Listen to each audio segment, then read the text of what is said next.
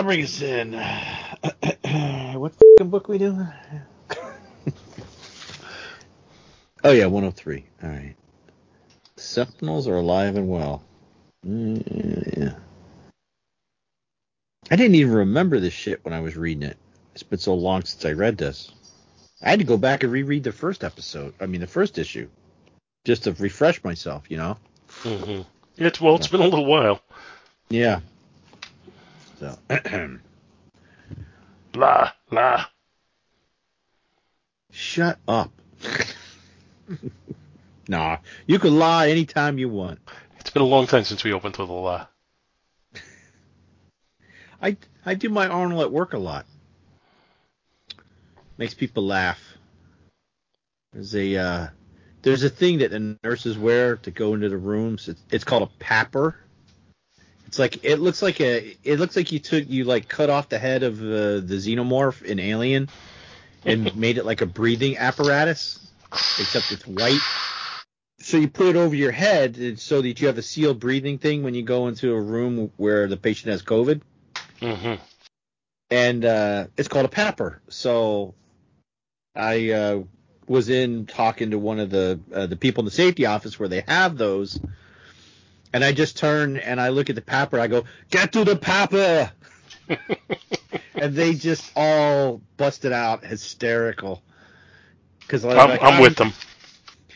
And then one of them wasn't wearing a mask. I'm like, "Come on, where's your mask? This is bullshit. You're trying to kill me. What are you doing? Get to the papper. Come on."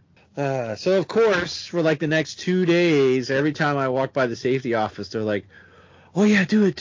I'm like, "Oh, yeah, get to the papa. Yeah. Real funny. Yeah, come on.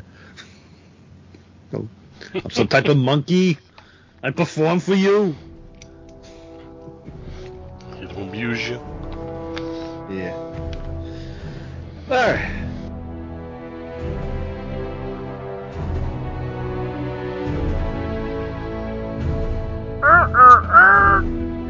Avengers Spotlight!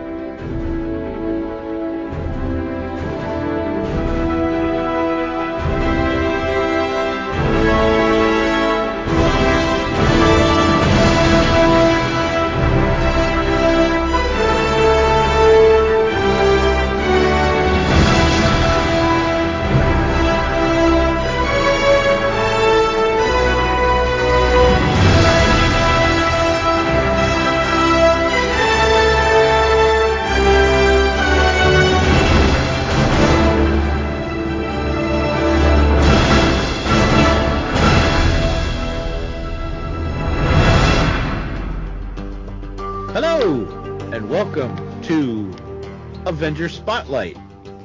And somewhere, Kirk. A subsidiary of Back to the Bins. A subsidiary of Back to Bins. A subsidiary of Two True Freaks. A subsidiary of Demonza Corp.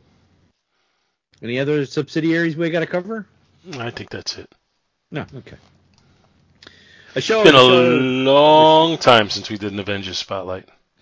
Yeah, well, I've not changed my stance on Marvel Comics and comics in general. I implore anyone who would like to read old comics that you go to a LCS of your choosing. Be careful, some of them can be a-holes. But and go buy old books and go buy old collections.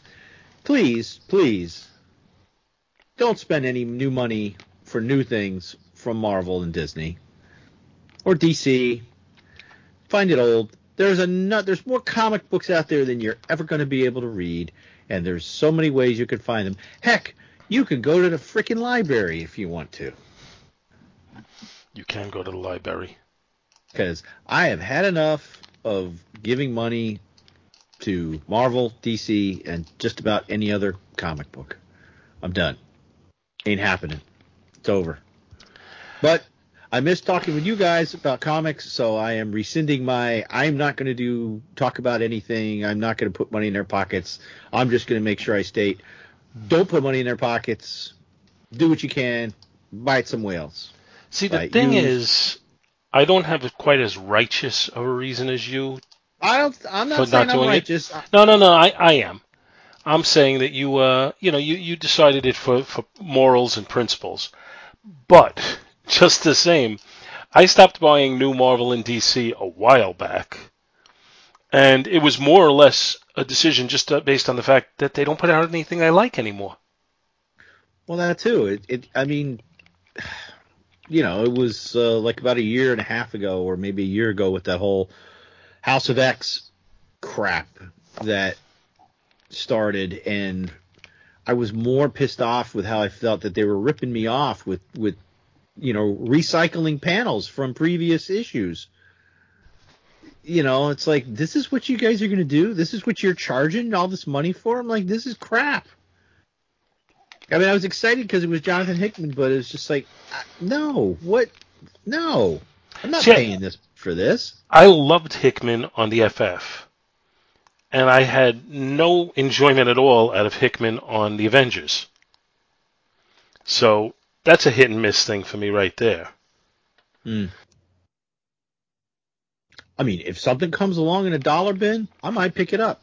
But I'm not putting money directly into their pockets, because that's stuff that's already been bought, cast away, and the LCS is trying to get their money back for it. And I know some LCSs don't even buy new books anymore.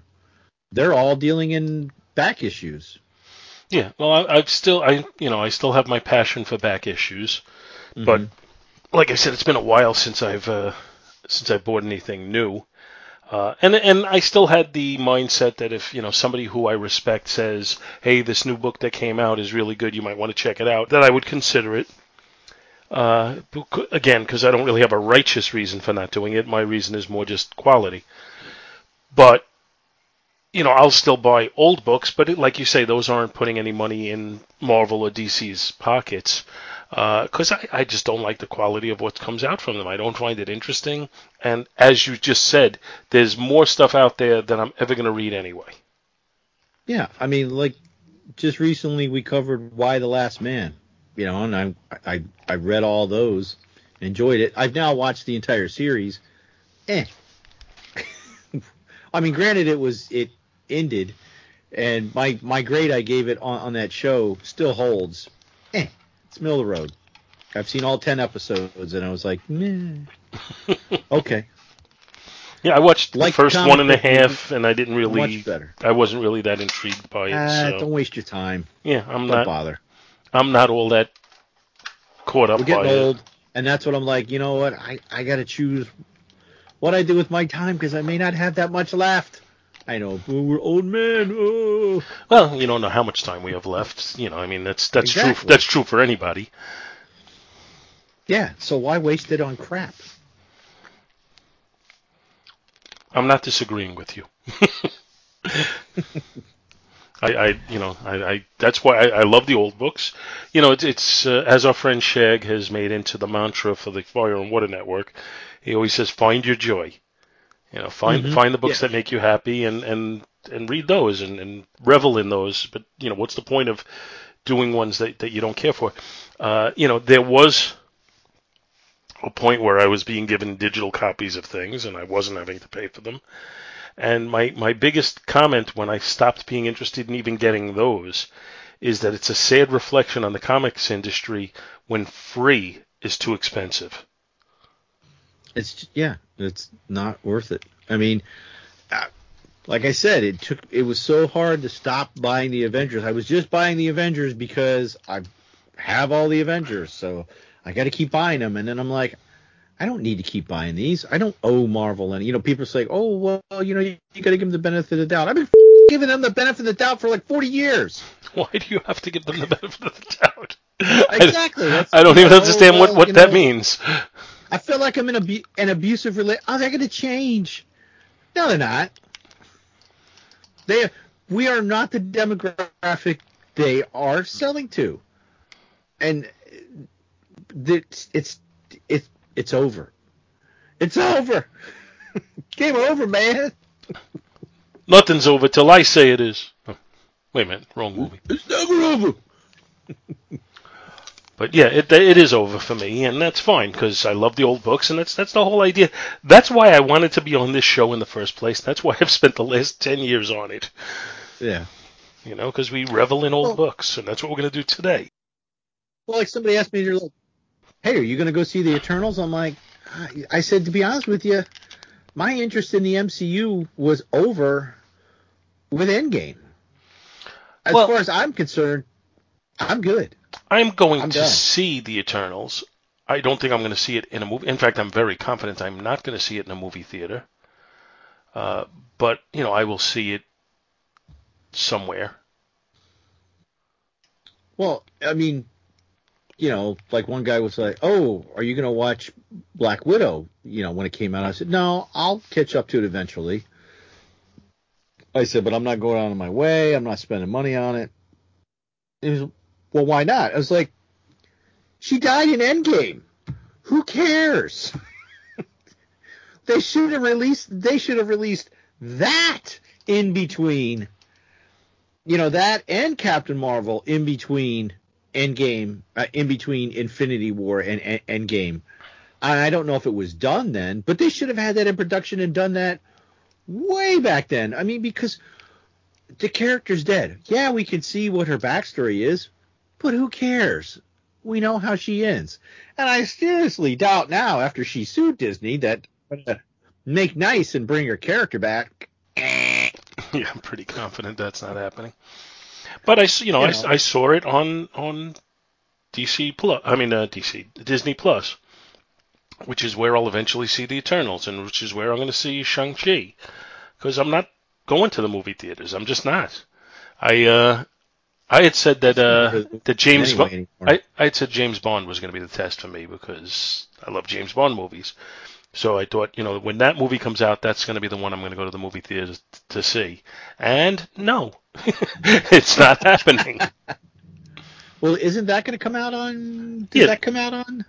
From what I understand, sometime in November. HBO Max? Or does that come out on something else? I'm not sure which service it's on, but I heard it's going to be sometime in November, so I can wait. I have a nice 75-inch TV set. I can wait. Well, I mean, you turn around and, open something up or click the wrong page and you're going to find out what happened in the movie anyway. So, I mean, I don't know if it's been spoiled for you yet, and I'm not going to say anything. Let's just say I've had mild spoilers. Yeah. So, and from those mild spoilers, I think I've figured out what happened. But I haven't gotten confirmation on it, and we'll leave it at that. Okay. So, all right. But anyway, so we're back to I'm back to things as usual. I'm just probably every time I'm just gonna get on my soapbox for a second and say, yeah, don't waste your money on their new crap. Find the old crap. You may enjoy it better if it's to your liking. If you like their new stuff, more power to you. I don't think there's enough people out there that like the new stuff, so good luck. So today, kids, as I open my book of the official index to the Avengers of the Marvel Universe, I turn to page... There's no numbers in these pages. I turn to issue 103 is what we are going to discuss tonight. We are continuing on from when we covered 102. And just in case anybody's wondering, just to kind of set it all out there, we had been doing the Cap's Kooky Quartet issues, and we kind of jumped to this one because we wanted to just mix it up. So we will be going back to that at some point, but for now we wanted to hit these. Yeah. So I'm going to have to start making a list of which ones we've done. I mean, I know Gene's got the spreadsheet somewhere, I think. Yes, he does. Thank you, Gene. Thank you again, Gene. Does he? I got to find the link for that. I thought I used to have it. Yeah, well, when I post this, Gene will give it to you because he is, if nothing else, efficient. Yeah. Yes.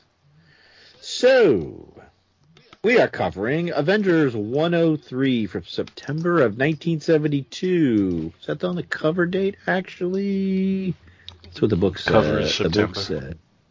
Oh, okay. Well, then it was probably, when was this? This book doesn't give me the actual sell date, but that's okay. We know it was probably about that or close. So our credits are Roy Thomas is the writer and the editor. Rich Buckler does the pencils. Joe Sinnott does the inks and the cover inks. Sam Rosen does the letters. Frank Giacoia does the cover inks. And Mori Kuramoto does the letters. So we got two inkers on the cover? That doesn't seem right. Saying Joe Sinnott and Frank Giacoia do the covers. Do you got a different, something different for the cover? Let me see what I had the page open. Hold on, where is it? It says, come on, there we go. It has Rich Buckler and Joe Sinnott on the cover on the Marvel Wiki. Yeah. And then in the for the book itself, it says Rich Buckler and Joe Sinnott. It doesn't have anybody else mentioned. It does not mention Frank Giacoia. He might have helped out or something. And looking at the cover, it looks to me like it was the Sentinel facing off against Iron Man, Thor, Vision, and Hawkeye, and that Captain America was added at the foreground afterwards as an afterthought. That's what it looks like to me. Because doesn't that Captain America look like a Rich Buckler? It almost looks like a combination, Rich Buckler or Sal Buscema. But I assume all the pencils are by Buckler. But if that thought process is correct, which I have no reason to believe it is, other than my own imagination, but if that thought process was correct, maybe Sinnott inked part of it, and then another part was done, and Giacoia did, like the extra, or the other way around. Yeah. I don't know. But it looks to me like everybody else looks like they're natural in a natural pose. Captain America does not look natural to me. It doesn't look like he's standing on anything. He doesn't look right to me in the cover. Well, the whole thing you're saying that he might have been added because, like those beams coming out of Sentinel's fingers look really weird. It's like they almost kind of redrew and twisted the hand to point the beams to the shield. Because Cap's deflecting the blast from the Sentinel, but it's like that. The Sentinel, his one hand does not look natural. No, the way it's firing. I mean, everything on it looks very well drawn to me.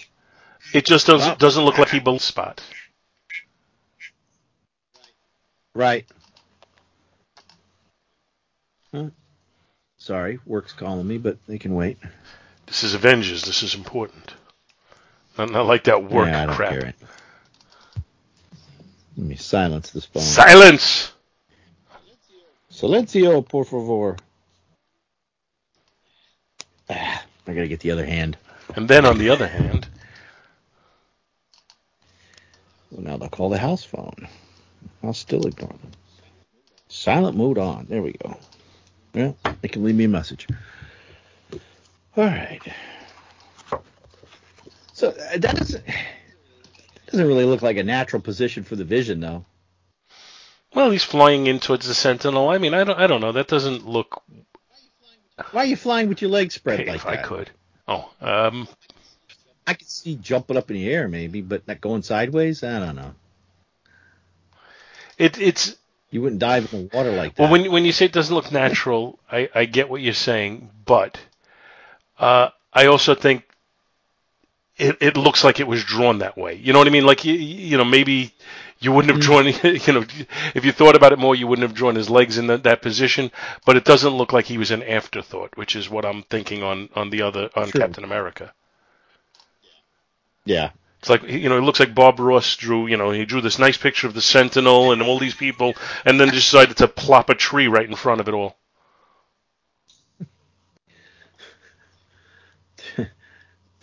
There's no accidents, only happy mistakes. Yes. And then we're going to have a Sentinel right here. We're going to have some beams coming out of his hand. You know what? I think we should just put Captain America here. Yeah. Right there. Yeah, we're going to have the shield up. Going to have a little Kirby Crackle coming off the shield like that. I'm definitely not unique on that, but I know a lot of people who used to watch Bob Ross used to say he made this beautiful picture and then he ruined it.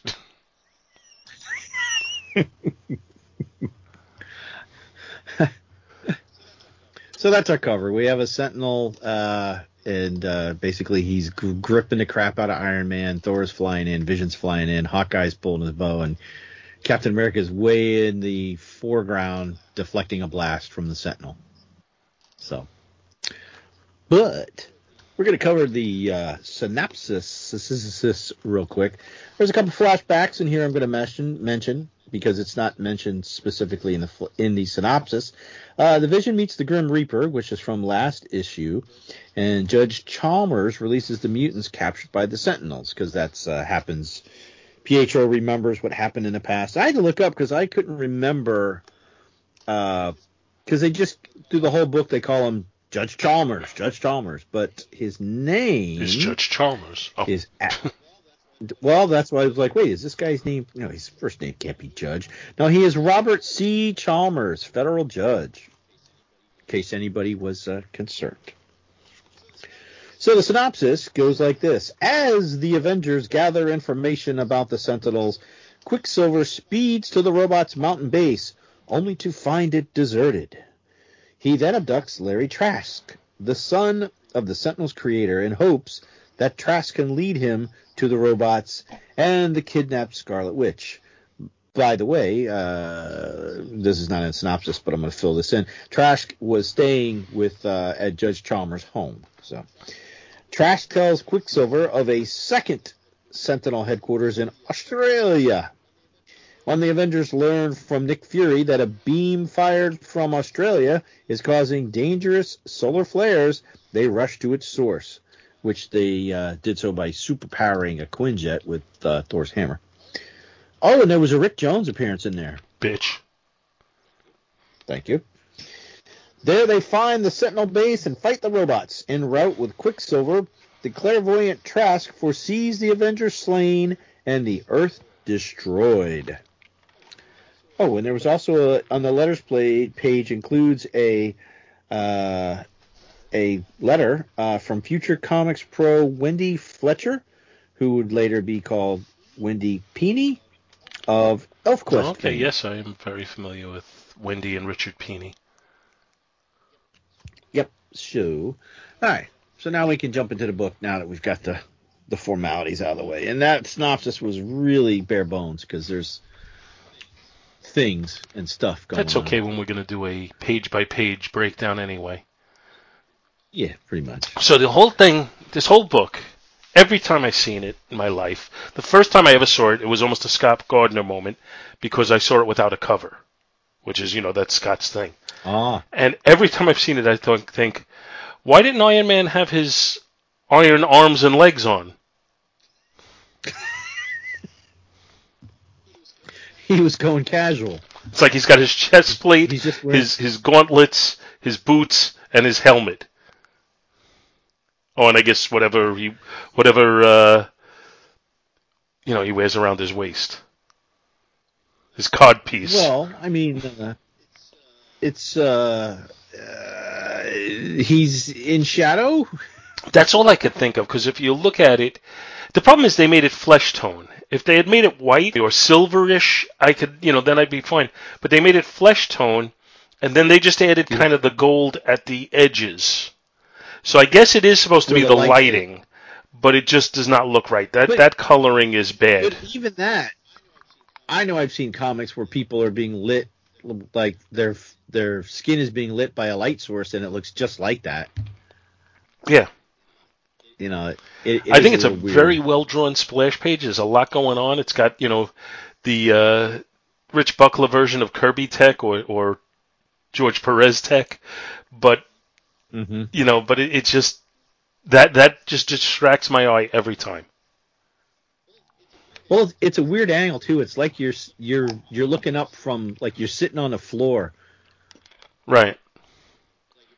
Like if you're a little kid, like you're a toddler looking up because Thor is sitting at the table. He's turning and he's seeing Iron Man. You're behind Iron Man. Way off in the distance is Cap and the Vision are coming in. It's definitely an interesting page. Yeah, and then like in the background you have the breakdown of the Sentinel. The structural diagram, speculative, with weapon pointing to its fingers. Weapon. The whole body's a weapon. Well, look at the cover. It's using the fingers as a weapon. Yeah. So basically, I guess this splash page is showing them that they're having a meeting, trying to figure out how best to come up with a strategy to come after the Scarlet Witch, who was taken by the Sentinels. And they're a little bit at a loss, and they're waiting for Captain America and Vision to come back. And in that same panel, they're coming back right then. And it's another kind of technical thing with this page, though, because on the right lower caption, Thor is saying, still, if only Captain America and the Vision would return. And then all the way on the left, slightly higher, Captain America is saying, we're back, Thunder God, with all of the info S.H.I.E.L.D. could give us. And that looks to me like, as you're reading this, it's almost going to be distracting because you're going to read Captain America's lines first. They're up higher and they're to the left.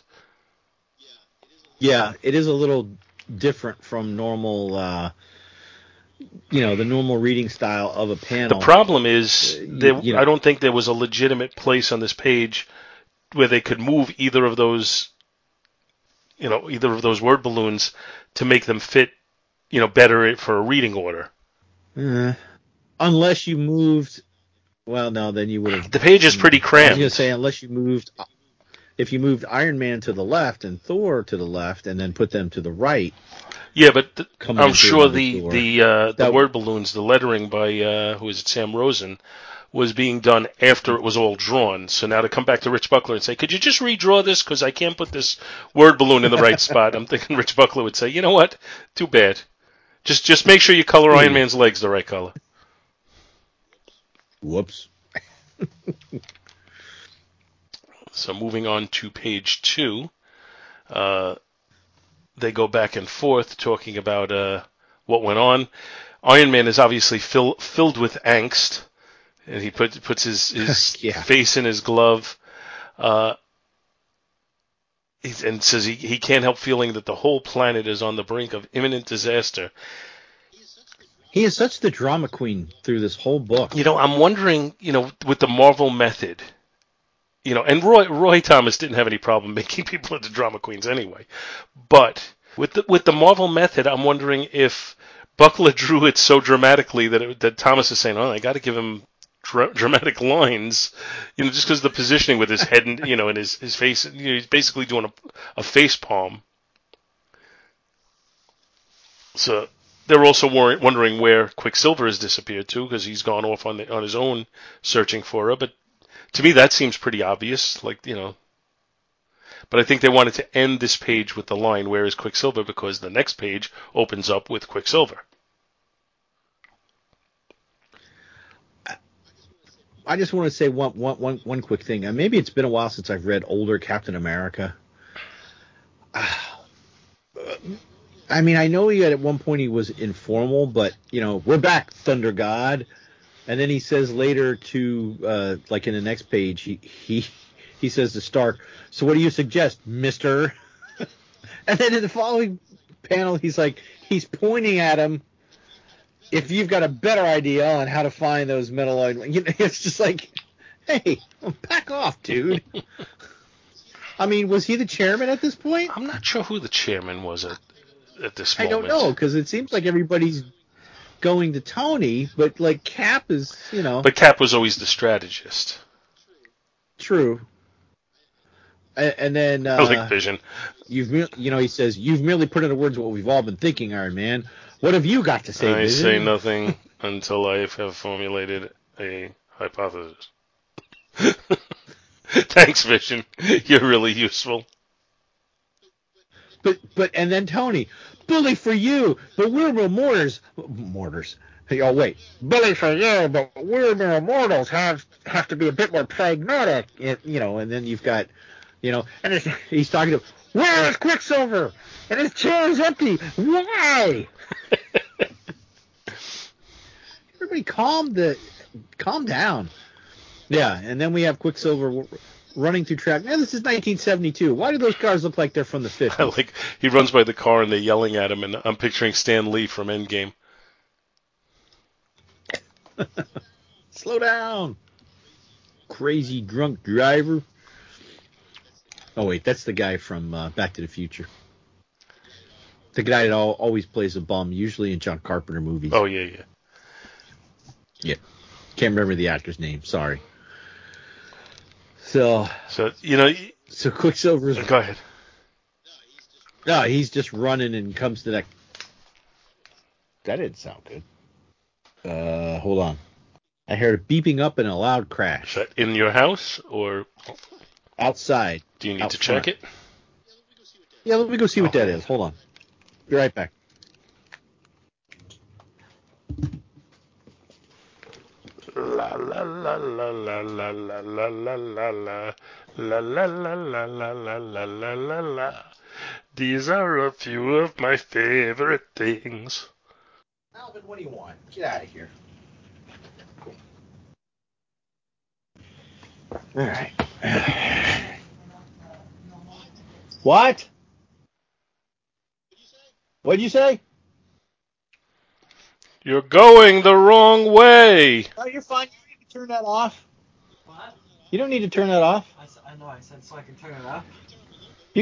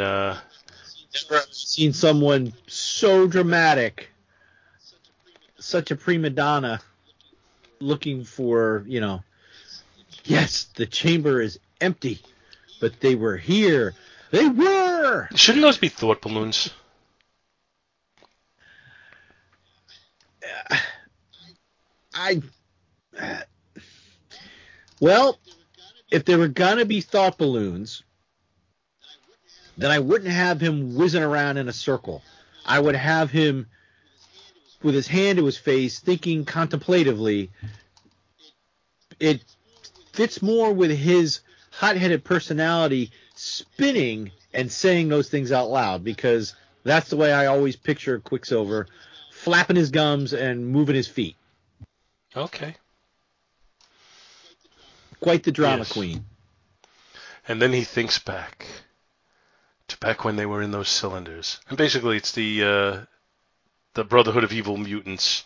You got Vanisher, the Blob, the Toad, Mastermind. They make mention of Eunice, but I don't see him at all. And Yeah. Quicksilver and Wanda. It took me a moment to realize that Mastermind was the one that was saying, "Get them," pointing to Scarlet Witch and Quicksilver, because I was like, wait, is that because he's wearing the same color suit as Judge Chalmers? So I'm like, wait a minute, Judge Chalmers just released them. Why would he be telling them to get them? And then I realized, and then from reading the synopsis and seeing that some of the guest appearances was Mastermind, and I was like, oh. And then on the following page, you see Mastermind, but he's not colored in a brown suit. He's colored in blue. So I think there was a coloring error from page to page. Which goes with our coloring error on the first page. Yeah. So, because that's why I'm assuming he would know, Mastermind would know that Scarlet Witch had lost her hex power. do we know who the colorist was on this book? Well, back at the beginning, I don't think it really says, but in here it says. Whoever it was did a sloppy job.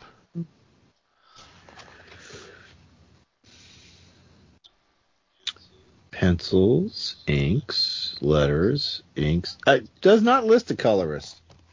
Yeah, there's no. Probably a good thing. And then even on this flashback on the second page of the flashback, it looks like Quicksilver has eyeshadow on. Huh. Could be. And I guess we have some early foreshadowing for Mastermind having. Well, actually, in the X-Men, his crush was on Jean that he followed up on, but here he's got one on Wanda. I guess he's one of these guys with the unrequited love who anybody comes across. Oh, I love her. Well, oh yeah, you're saying that Toad. No, this is Mastermind. He. No, because Toad says, no, I'll go with Wanda and Pietro, not you. And then Blob says, no wonder since you've got a crush on that skirt. I'm thinking he's saying it to Mastermind, which he's not. You got to be careful when you read that last balloon of Blob. If you read it too fast, it's going to sound like this. I'm with you, Mastermind. Me anus. Oh, I'm sorry. Me and Unis here. I know. I'm such a juvenile delinquent. Yeah, don't change.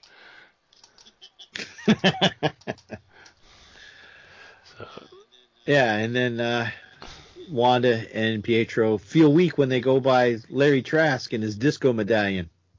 Yep. That's when Pietro's got his eyeshadow on. Yeah, but he looks more like Eclipso from DC Comics. Because half his face is in that. Yeah, a little bit. He's got a little bit of Eclipso going. Yeah. Which I don't know how much of Stargirl you've been watching. I still have to sit down and watch it. Have you finished season 1? Yes, I watched all of season 1, which I really enjoyed. Oh. And I honestly don't know why I'm having such trouble watching season 2, because I really enjoyed season 1. But so far... Season 2 is all about Eclipso. Which that was the spoiler not the spoiler, but that was the tag at the end of season 1. What is the cat doing? The cat is perusing. I guess sit there and curl up on the thing. Yeah, stop walking around over all the shelves. So now Quicksilver's having the moment of Larry Trask. Yes, I still think a lot of this should be like This should be word balloons. If he's in motion, I could see him speaking out loud. If he's just standing still, he should really, you're looking a little crazy, dude. You're talking to yourself in an empty room. Larry Trask, yes, Larry Trask. If any man might know where those androids have moved the apparatus from this place, it would be the son of their creator. Why wouldn't it be their creator? He snapped his finger. Isn't he dead? It's a good thing he didn't have an Infinity Gauntlet. and help me he shall, or live to regret it. And so he goes to Somehow Long made it. Island. Long Long Island, Island? where Judge Chalmers lives. How do you know it's? Oh, yeah, because he says, once I recall that Judge Chalmers lived on, it wasn't hard to learn his address. And I'll make him tell me where Larry Trask is now. By any means I have. Well, lo and behold, he's already there. Do you know where 5 Rego I Avenue don't, is, but Paul? if I did, I would visit Judge Chalmers. I don't think Judge Chalmers is alive at this point. He looked like Colonel Sanders back then, and this is like almost 50 years ago. So I guess Larry always has to wear that medallion. I mean, I remember his dad saying, "Don't take it off ever." So Right. And eventually it comes off. But not yet. Judge Chalmers pulls a gun on him. well, Judge Chalmers looks like maybe he got frozen by Captain Cold. Oh. And I know what he wants. And he was frozen solid. He wants you, Larry, you. Yeah, whips out a gun on Quicksilver. What a maroon. Yeah, not really a movie you're going to get away with anyway, but whatever. Although Quicksilver was killed in Age of Ultron by a gun, so maybe I'm wrong. Oh, well, that's true. Maybe guns are his weakness. Didn't they do something in like Ultimate Avengers or something where like he went to like stop a bullet and it went through his hand? You know, like literally like went through his hand, like injuring him. I don't remember. I don't know. It's been so long since I've read the Ultimates. You know, maybe that's something we should do at some point, because technically they are some Avengers. Perhaps. So, but not today. Oh, no. So, yeah, he grabs Larry and beats feet. If only Scott were here. These cops get here pretty quick because the private burglar alarm. I mean, Quicksilver's only in there technically wait a minute. 1, 2, 3, 4, 5, 6 panels. He was inside the building. We get 2 police arrive. And they're Rod and Fred complaining that, I don't get it, Rod. That private burglar alarm of the judges calls us here, and all we get to see is the back end of that guy. Any idea who that's supposed to be, that they gave them those names? I have no idea. We're off with Chalmers' permanent house guest. Would you like to read the part of Rod, since I did Fred? That wasn't just any guy, Fred. That was one of the Avengers. We better put out an all-points bulletin on him fast. Though I'm betting it won't be near fast enough. Thanks, Officer Muldoon. It could be worse. I could be Tootie. Oh! Oh. By the way, that show is hilarious. I was telling Ben about that show. He was, because we were discussing the Munsters was on. He's like, "Oh, I love the Munster." He loves Fred Gwynn, and I was like, and in the show, Herman was actually, he said, "Car 54, where are you?" And I was like, "Oh, that's a good callback." And Ben didn't realize that he was on that other show. Car 54 was much funnier than the Munsters, and I love the Munsters, but Car 54 was better. Car 54, I just, they did it for 2 seasons. I think it was hilarious. I mean, I know we're tangenting here. And I was just talking about this the other day with one of my friends, how Joey Ross was so good on that show. He was hysterical, and a lot of it was just the way he delivered his lines. Like, if you had somebody else reading those lines, they wouldn't be nearly as funny. When that show was done, he did a show called It's About Time, another, Sherwood Schwartz show. And it was in the vein of Gilligan's Island. It's, prehistoric cavemen who astronauts come and are in their time in the first season. Oh, yeah. And then in the second season, actually, the cavemen come to the present time. And the show is not funny. And it's disappointing because, like I said, a lot of his humor is based on just his delivery, and yet the show is still not funny. Anyway, back to the Avengers, where we get to the Avengers mansion, and Cap is looking for for Quicksilver on the boob tube, and then Nick Fury comes in with his stogie and all. Now I like the Samuel L. Jackson Nick Fury, but I miss the old Nick Fury. Yeah. It's not a matter of what they replaced him with sucks. It's what they replaced him with is good, but I kind of like both. I would have preferred they just kind of had two separate characters. Anyways, he tells him that Shield has a worldwide check on the Sentinels, and he's got nothing to report. Cap. I got nothing. Cap says, that's not good. They're planning something big. And Nick says, you're probably right as rain, but we sure can't. Then Iron Man interrupts that they get something from the Starcourse satellite. And then we cut to the Vision walking through the corridors. And what do you think of the lighting on that one? Again, I'm not crazy about the coloring. It's supposed to look, like he's walking through a dark corridor. First of all, I would think the corridors would be well lit in Avengers Mansion. Well, yeah. I mean, it could be some service tunnel type thing. I mean, because remember, he could phase through anything, so he could be walking through anywhere in the tunnel that in the mansion that doesn't need to be lit, or may not even normally be lit. But you would think maybe his body would be more in shadow. Although, unless we have cat vision and we can see in the dark, but, it's a choice. Ask Alvin if right. That's what it looks like. Wow. Now, it's not a beef. It's kind of, and I didn't go back to the last issue to look around. So he's got this funky Cold Medina medallion around his neck, and nobody says, "Hey, where'd you get that medallion with a skull and a crossbone on it?" Because I believe that's what it was in the last issue. Mm-hmm. That's his way to communicate with the Grim Reaper. Nobody's like, "Hey, that's a different fashion." That's pretty nasty looking. What's with that? Unless,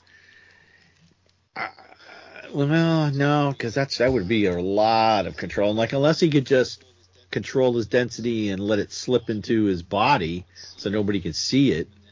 But then how would it stay hung around his neck? So that's I'm not thinking he does that. He should have a pocket in his cape or something. So he has his little flashback to his meeting with the Grim Reaper in the previous issue, when Grim Reaper said, "Decide, decide, decide, decide, decide, decide, decide." decide, decide. It looks like he's having a hard time coming through that wall in the previous panel. You know what that reminds me of? When in the old Adventures of Superman, when he walked through the wall, the big giant block, and he had to go very slowly. It looks to me like the Vision's going very slowly through that. That was the guy that hid inside it, right? Because he was hiding from Superman. He was waiting for something to expire, and then he rolled back the atomic clock. Yeah, right? he was. So the guy let himself out with acid or something. He let himself out 7 minutes early because for the past month he had been speeding it up or whatever. But it's okay. I think it was he had to be in there 7 years to be made legally dead, and then they wouldn't be able to prosecute him. And you waited 7 years. Do you really have to come out the minute the clock rings 12? I'm free. 7 years is but maybe you want to wait an extra day, just in case you screwed up with daylight savings time or something. Well, leap year. I'd probably wait an extra month just to be safe. Yeah. Well, speaking of daylight savings time, that'll be this weekend. Well, it'll be this weekend for us. Well, at least it's fall back. People who are listening, so it won't be. Extra... Yeah, the problem with fall back is my dogs don't know that it's daylight savings time. Oh yeah. So they'll be waking me up an hour earlier than they normally would.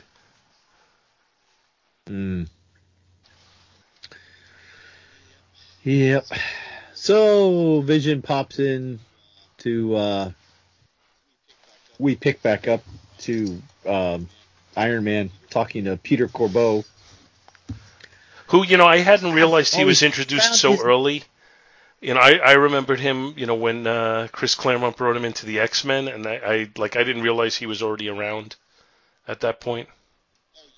Oh, you thought I thought he was a wasn't- new character he was- at that. Right.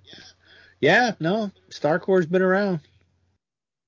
Let's see if do they have. I'm just trying to see if they have something where it says that when Peter Corbeau was first introduced. Oh. Well, hold on. They'll Here probably he is. give me in the book here, Peter Corbeau. Peter Corbeau, Earth 616. Peter Corbeau, U.S. First astronaut appearance, in Incredible charge of- Hulk 148. February 1972. So the same time as this, actually. Says he was last in Hulk 148. Wait, did you say he was created? That's where it His says. first appearance That's was his, according to the Marvel Wiki, that's his first appearance. 148? Oh, and wow. So his next appearance so he went from there to here. His next appearance is in 1974 in Hulk 172. Hulk 172. Is that one with the Cobalt Man? Possibly. Would that, you think maybe the UFOs? No, I think that predates the UFOs. Oh. I'm going to quickly look up So, Hulk I 172. just thought his name was pretty cool. Peter Corbeau. He's got his little fancy schmancy microphone. Well, Hulk 172 is Hulk and the Juggernaut joining forces.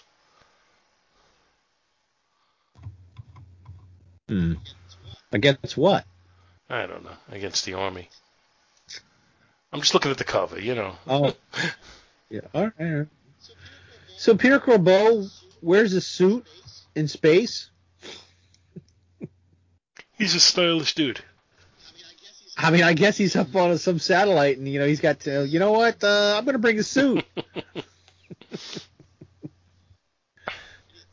And he's got some dire news. Something's wrong with the sun. Well, if you remember, Fatally the previous appearance of the Sentinels, was when they were in the X-Men and they went to the sun to stop the source of mutation. Sentinels in the sun. Sentinels in the sun. Sentinels in the sun. That's where Superman would have thrown them anyway. Yeah, but a lot of good that would do. Because they went in the sun and they came back. Hawkeye's getting impatient. So much for the weather report. Early morning solar flares followed by nothing. And so then, don't stand there arguing with me, Avenger. Move! So he takes off. And that's when they say, "Oh, well, we're going to get Thor. You're gonna, well, with the help of a certain Asgardian and a storm-tossing hammer, that's how they're going to get to Australia with the Quinjet." Right, but then out of nowhere, that can happen. Why is Rick Jones in this issue? So he was going to be playing. I thought, Cap says, Rick Jones, Rick Jones, bitch. What are you doing here? I thought you were playing a concert date over in. And shove my concert date. I just heard the news about the sun flares. So at first when I read it, I was like, wait a minute. Did he just read? He's reading the comic. Well, I was like, how did it, there's no way this would be public news. There would be mass panic in the streets. That there's going to be sun flares that are getting worse and could destroy but the way it's explained in the actual book, they're saying that Jarvis filled him in. Because this next line is, I figured you guys have to get into the act, and Jarvis told me the rest. But the way this reads is that he heard about the sun flares, then talked to Jarvis. So that doesn't jive with what's in the official handbook. It really doesn't. So make room. You got yourselves another passenger. Afraid not, Rick. Bitch. Well, at this point, he's hanging out with Captain Marvel anyway, so I don't even know why he's over here. Nope, not yet, because doesn't it say next? He's next on sale. It, Rick Jones, but equally momentous events await you in the pulse-pounding pages of the reborn Captain Marvel mag, now on sale. What else? Yeah, but I'm pretty sure he was already part of that magazine or that issue, that comic. Well, Captain Marvel, I'm looking after the Kree scroll. Yeah. And him using his, mental skills, blah blah blah, and he even mentions that. But they're like, yeah. The fact remains, you don't have any powers. Beat it, kid. Go away. You bother me. Well, we're up to Captain Marvel 22 at this point. I just looked on the page where they list all the books coming out that month. And I'm pretty sure he was with him before that. He got his new costume, Captain Marvel, I think in issue 17. And I thought Rick was with him even then. Oh, maybe. So I think he's hanging out with Captain Marvel, and he's not allowed to be over here and be Snapper Carr. And so the Quinjet takes off with Thor powering it with his hammer, just because they happen to have something that will convert, Uru hammer energy into some sort of combustion. Now, did those two things slide down and touch the hammer, or was it already a perfect fit for Thor's hammer? Yeah, that just seems a little much. I mean, it's cool looking, but just the fact that it existed. What's a little much is, how big is this freaking Quinjet?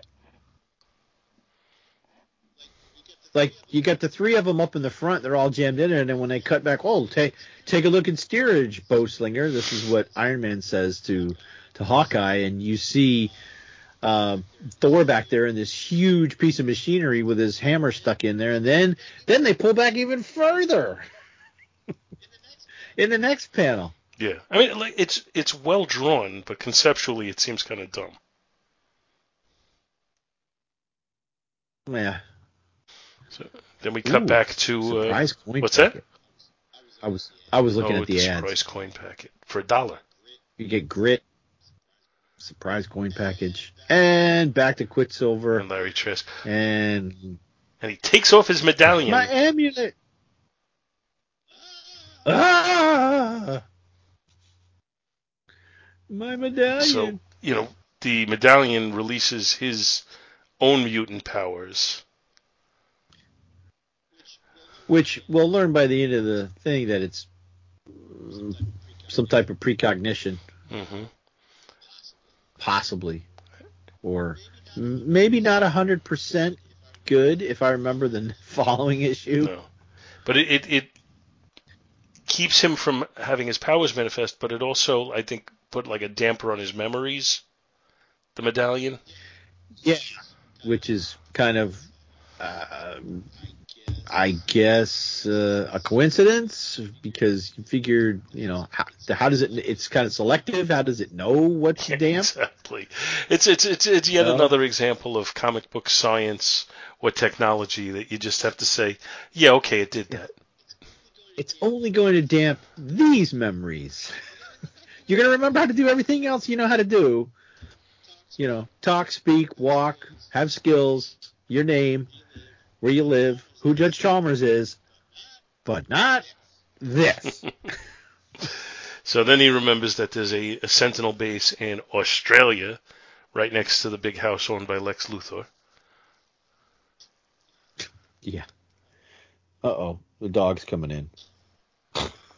Now the dog's in here. So, Quicksilver, it now has the medallion like getting closer to him. So would he automatically forget? Yeah, it has to be around his neck to work? I apparently not, because when Wanda and Quicksilver get close to him, they feel weaker. Why didn't they forget like who they were? Yeah. But he put it back when he leaves. He puts it back around his neck. Puts it back in his neck, yeah. Well, because he was having, all the sights, the sounds, my head, blah blah blah. But when he pulled it off his neck, he snapped it. He broke it. And then he just puts it back on him.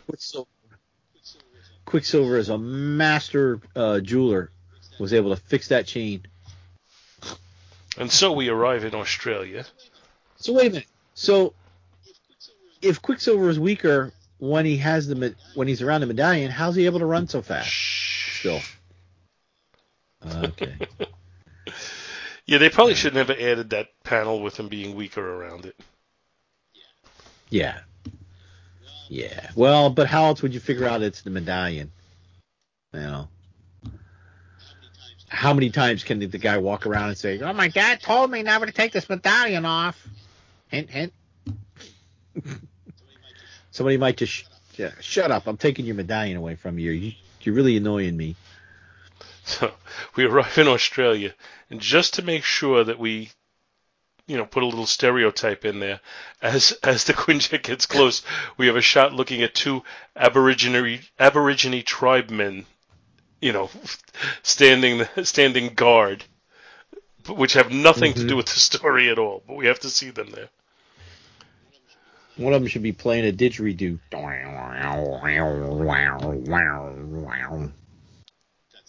That's my version of a didgeridoo. I think that was not too bad. No, maybe. No. So they all have to make a quick exit from the Quinjet, which explodes. Because he got hit with a heat ray.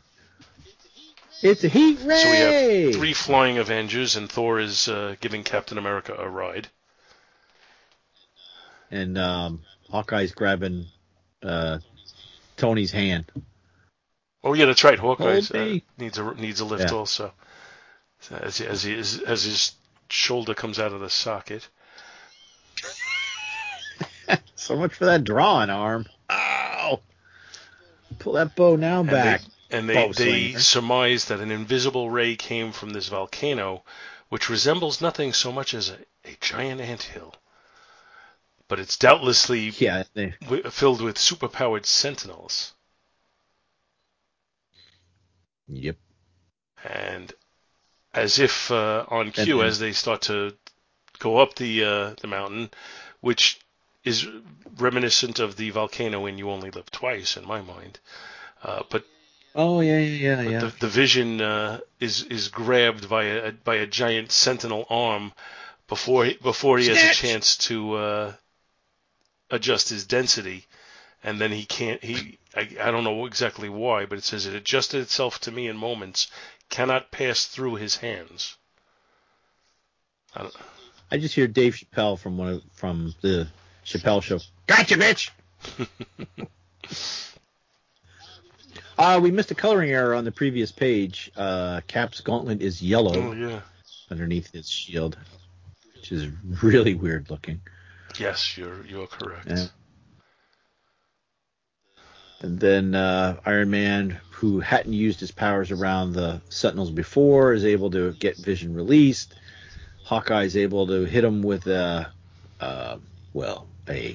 vibro shaft. Oh my! I don't know the Sentinel who he hit. It almost looks like like the tingly feeling you get in your feet if they fall asleep. Like it looks like his whole body's doing that. He's like, oh my god, I feel like my whole body went to sleep. Oh, this is so annoying. I can't fight. But Vision is, even though he's been released, he's laying out, and Captain America's saying, "Strange, I didn't think he was hurt that badly." Speak for yourself. Speak for yourself. This is it, Avengers, the showdown. Cap says, very, very dramatic. And then, I say so. Then Avengers assemble. Then we cut to a plane with Quicksilver and Larry Trask on it that they commandeered from JFK with his fancy, I guess, Avengers ID. But it's going to take a while for a plane to get to Australia. Well, and that's what the guy says. And then, the pilot has the thought bubble. Crazy mutie. So, Larry's got his... Now, where does this power come from? Which power are we speaking of? The precognition? He thinks he must... No, not the precognition. He creates a space warp. Oh, yeah. Space warps the plane to Australia. Yeah, I have no clue. Well, it's like they're saying he's mentally intercepted whatever beam is emitting the power source, and he somehow manipulated and changed it. And now he's, he says that his power is clairvoyance, and he could see. I could see mere minutes into the future, where I behold the sentinel called Number 2. Sorry. Blasting your fellow Avengers to atoms. Wait, now I can see a bit further ahead, only a little further, but not too much. Too much. I see one great final sun flare reaching millions of miles across the dark fastnesses of space. I see that solar flare striking our Earth. And I see that Earth destroyed. I see a spaceship with 3 apes from the future coming back to our present time. Oh, wait, no, wrong movie. And now some more foreshadowing. And now I see nothing but blackness all around. But what else can I expect to see after the end of the world? And now Quicksilver looks, like the Italian Indian guy from the litter commercials. All we need is a tear coming down. And then we show the plane from a long shot, and we have to have a little koala bear in the tree. Next, World's End. So we have at least one more issue to do in this run before we move on to something else. The koala bear on the back of the baby koala bear is going, "Holy crap, did you see that plane?" The baby koala bear saying, "And I saw the Earth come to an end." What did you think of the issue overall? Oh, it had been a while since I read this, so it was like it was coming back to me. But I enjoyed it. I miss the old books. It's been a long time since I read something a little older. I enjoyed it, and I think the artwork holds up to my memory. I think the story is a little sillier than I remembered. Oh yeah, coming out of the Kree Skrull War into this is kind of like, oof. And the coloring errors are disconcerting, honestly. Yeah. Well, was it a coloring error or a printing error? I think it's a coloring error. Or several coloring errors, actually. Yeah. But overall, I still enjoyed the book, though, and some of that's nostalgia, and some of it is the artwork, and some of it is the general storyline trying to not worry so much about the finer details. Mm-hmm. So I guess we could rate this book now. You want to go? You want me to go? Or do you want to do the combined? I'll go. The cover. It's a cover I know that you always love. You don't like the ones that are blocked off, if I remember correctly, right? I really don't see what that does on a positive level. And that was big in this time frame of the Avengers. Or many Marvel books, actually. I mean, it's not like they were saving on ink because they had to put that, that color up there too. No, I think it was to make the title more bold and stand out on the newsstands. But I think overall the cover suffers for it. Well, I'm going to give the cover. I think I'm going to give it a B+. Because even though, I don't have a big issue with the block, with the block picture in the center. Even though inside that we've got still a lot of block colors. We have the all white background.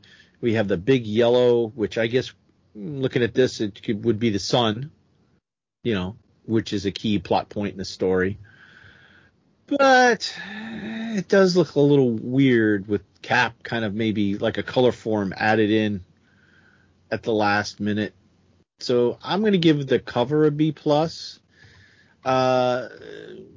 Docking a little bit of points for the coloring errors in the art. Aside from that, like even with Quicksilver thinking, being a little crazy, talking to himself, it is very. You could feel the motion, which you would. It'd be nice with Quicksilver since he does move so fast. And just look, I don't see anything else that really stands out like bad. I do love when Quicksilver is running, how they like the long shot where he's running with him, when he's snatched him up and he's got him under his arm like a baby doll. It's just it really conveys the motion. I think the art where Thor is jammed his hammer into the Quinjet's engine, you got some nice Kirby crackle in there. So overall, I'm going to give the art a minus. As for the story, it's a little goofy. You've got some contrivances that you just like, okay, all right, I'll just let that go. So I would give the story like a B minus. So B plus, I think overall. Not unfair for the book. For me, I think the cover is very well drawn, and despite the fact that I've expressed my dissatisfaction with the blocking of the cover, I try not to hold that against the artist because it's really kind of more of a editorial decision than it is an artistic one. I think everyone on the cover is well drawn, but I just think the placement of the characters doesn't look quite right, and the sun just looks a little nothing. It just looks like a big red, yellow circle in the middle. Like it doesn't really look like it's the sun. Oh yeah, it doesn't look like the sun. So I don't really like that as supposed to be the sun. I was just kind of putting thoughts into. I was just putting my own thoughts in there. I don't. Really I think know it is the sun, but I just think it's just a quick. Let me pull out my my compass and draw a circle and fill it full of yellow. So I don't. The sun. I don't think it really adds anything at all to this. On the other hand, a plain white background wouldn't have done anything either. But I think it would have been better served to have some kind of real background. But anyway, I do think it's well drawn. Although I think, like I said, the composition of it lacks a little. So I'm going to say, I'm going to make it as above average, but I'm going to say a B minus because I think, it could have been just so much better. The interior art I really think is really good. The art and the inking I think is very solid. It's something I really enjoy overall. I don't want to deduct points for the coloring, but I find it hard not to. So I'm going to say I would have made this an A for the interior art, but I'm going to make it an A minus because of the coloring. If it was colored better, it would be an A book as far as I'm concerned. The story, I kind of like where the story goes, but I just think there's those elements in it that are silly, but it's not so much in the overall plotting, it's more just in the in the explanations that Roy Thomas gives, or possibly a little bit of a being out of sync, as I mentioned earlier, due to the Marvel method, where, Rich Buckler is putting these drawings down that look great, but they're not quite what Roy Thomas wanted, so now he has to come up with dialogue to fit them. So I think there may be a little element of that going on. But that's his job, and that's the way this worked. So I am gonna take away from him a little bit on that. I'm gonna say because I like the way the story goes overall, I'm gonna give it a B, and overall I'll give the book a B plus because I did really enjoy it, even though it has some flaws. Okay. So that will do it for Avengers 103. I think I'd like to just take a couple of minutes, if we can, and read a couple of pieces of email. Sure. So, the first one if I can is from our friend Russell, and it's on Back to the Bins 484, which was email, comic talk, and more, which is a Paul and Bill episode. Anyway, hi guys, hope all is well. I don't usually write back to you on the email shows, but something told me to do so on this particular one. Where to start? I think Bill was mentioning air fryers. We too have one from Power XL. It's great. So far we've done steak, burgers, ham, and chicken. It takes some practice to figure out timing and all that, but I'm very satisfied with our purchase. One of you brought up Van Halen. I'm not proficient on them, but I do remember our senior prom's theme was Why Can't This Be Love? Not my choice, but what you gonna do? I, like both of you, prefer David Lee Roth 80s version. Next, I must congratulate Bill on finishing to organize his comics. Yeah, Russell, they're probably out of order already. I remember. No, they're not. I remember it taking me a long time. Although I do have two I haven't put in anywhere yet, but they're separate from. There you go. Yeah, they're outside. I remember it taking me a long time to get everything into collectors, eventually getting the app. I don't have nearly the amount of books you do, but now I always have them in my pocket. If I ever see a comic and can't remember if I have it, I reach for my iPhone. Unlike you guys, I am still watching The Flash. I do agree that Barry can get on your nerves, but I've gotten this far and can't quit till the end. This year will open up with Armageddon, which I have no idea about. Pretty much anything post-crisis, I am clueless. I'm trying hard to keep up with Marvel programming on Disney+. We still haven't watched Loki, and I want to see the Black Widow movie. I thought What If was awesome, as was WandaVision and Falcon and Winter Soldier. I wonder about your thoughts on the programming thus far and what you're looking forward to. I can't wait to see She-Hulk. One of you mentioned misquoting song lyrics. One that I had fun with was Africa by Toto. I left my brains down in Africa. Finally, Bill brought up Foster Brooks after a hiccup burp. I remember him very well. He was always so funny. One of his earliest appearances was on the Steve Allen Show. Steve's wife, Jane Meadows, was there, but I didn't know Foster Brooks was putting on. Didn't know the Foster Brooks was putting on. She really thought he was drunk. It was hilarious. I think the last thing I saw him in was the Mork and Mindy playing Mindy's boss. I guess that's all for now. I have many more Back to the Bins emails to write, but not enough hours in the day to write them. Hopefully I'll have time soon. Thank you once again for keeping me entertained. I was at work this time. Russell Bragg, Clarksburg, West Virginia. Thank you, Russell, as always. And I'm going to read one more from our friend Socrates, only because he poses a question, so I think it could be interesting. Is that in a different email thing? It's in the Gmail account. Good Very morning, well. Back to the Bins. Simple question from the lifelong collector to other lifelong collectors with more seniority. How much is too much comics? I'm finding 80s, 90s, and early 2000 comics in the cheap bins, so I'm able to fill gaps 12-year-old Socrates had in his collection for cheap, and it's awesome. I love finding and reading those missing issues. The problem is I'm quickly building up what was already a large collection. I have space and I love reading comics, but the maintenance of the hobby is not my favorite part. Going digital seems the best solution, but I have no interest in staring at a screen for more than 10 minutes outside of work.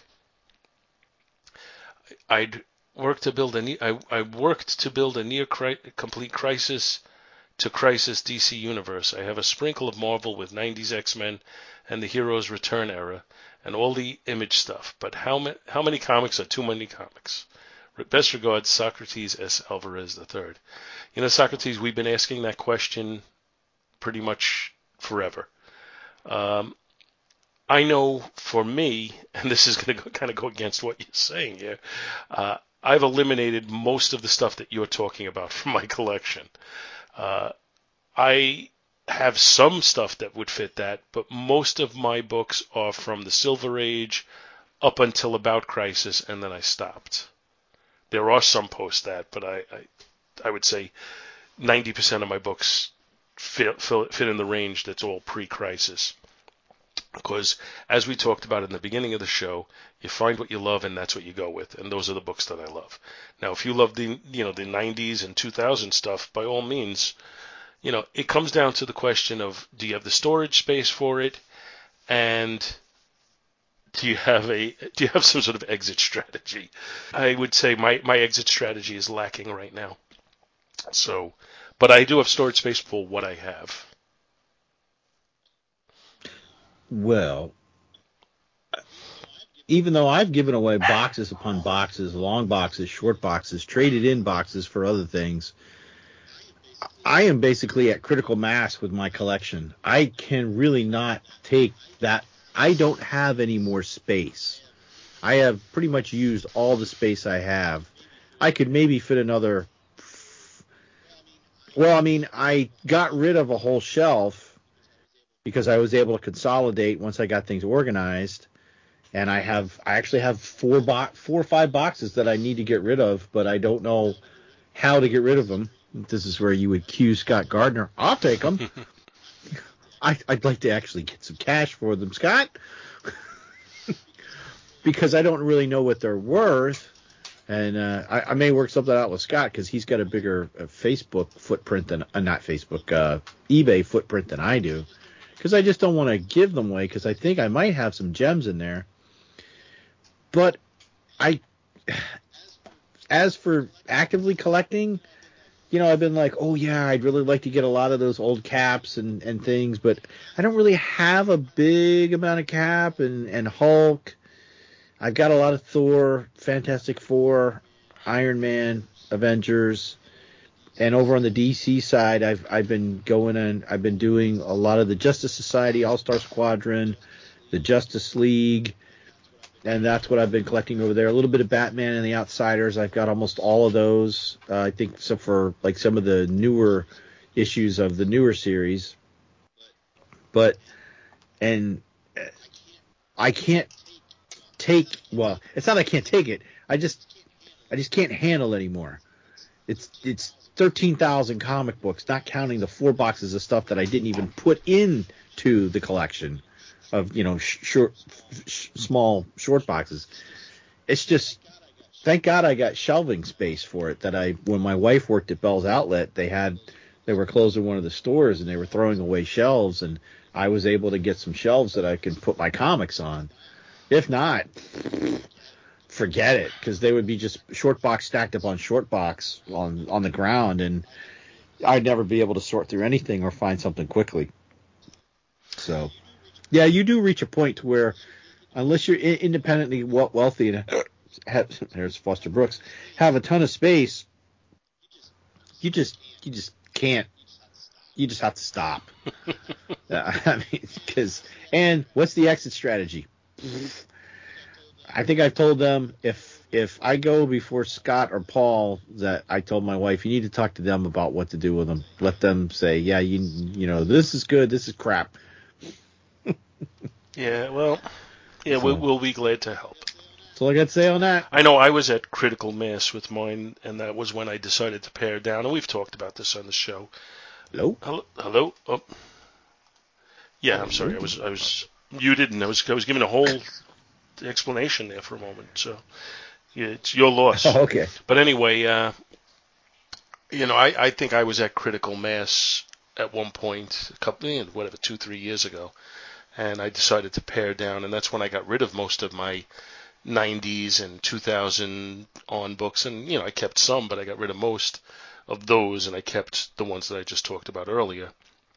And looking at my CLZ app, I currently have 6,594 books that have been categorized. I probably have a handful that haven't, but only a handful. So it's somewhere between 6,000 and 7,000 total books, and I'm kind of fine with that. But I'm still filling holes in the Silver and Bronze Age runs that I have that I will continue to. But other than that, I don't need 13,000 books. I really don't. No question. I was definitely over 10,000 before I pared down. Yeah. Well, like the stuff that I have to give that I know I'm going to get rid of is, as I went through with stuff, I looked at it and went, I don't know why I have this, and it was duplicates. I had a lot of duplicates. Yeah, and I know you gave a lot of those away, or sold them, or whatever. Yeah. I moved a lot of mine quickly, and then some, the ones that I thought might have some sort of residual value, I've been moving on eBay, and I'm doing it. I'm not doing this like I'm desperate to move them. So I put them on there, and I find what I think is a fair price, and maybe it is, maybe it isn't, and then I leave them, and I don't care how long it takes. I'm not, I have no desperation. Maybe we should do a contest. Win some comics from Dr. Bill. Whatever you like. Whoever gives me the best Mountain Dew food. There you go. All right. I think that's where we're going to call it a day or a night or a morning or whenever it is you're listening to this. And we will be back next time. So goodbye, everybody. What is this, the Truman Show? Is it? I don't know. Did they say something like that? I saw that. No, you said good morning, good day, good night. That was. Didn't you see the movie The Truman Show? 20-something years ago. Oh, 20-some years ago. Just Not falling for a banana in a we ain't tailpipe. falling for no banana in the tailpipe. Say good night. Goodbye, everybody. All right. Thank you so much for listening to our show, and we hope you'll continue to join us each and every week for more good old-fashioned comic book back issue awesomeness. You can contact Back to the Bins to leave feedback, comments, questions, suggestions, and criticisms via email at bins@twotruefreaks.com or by joining the Back to the Bins group on Facebook.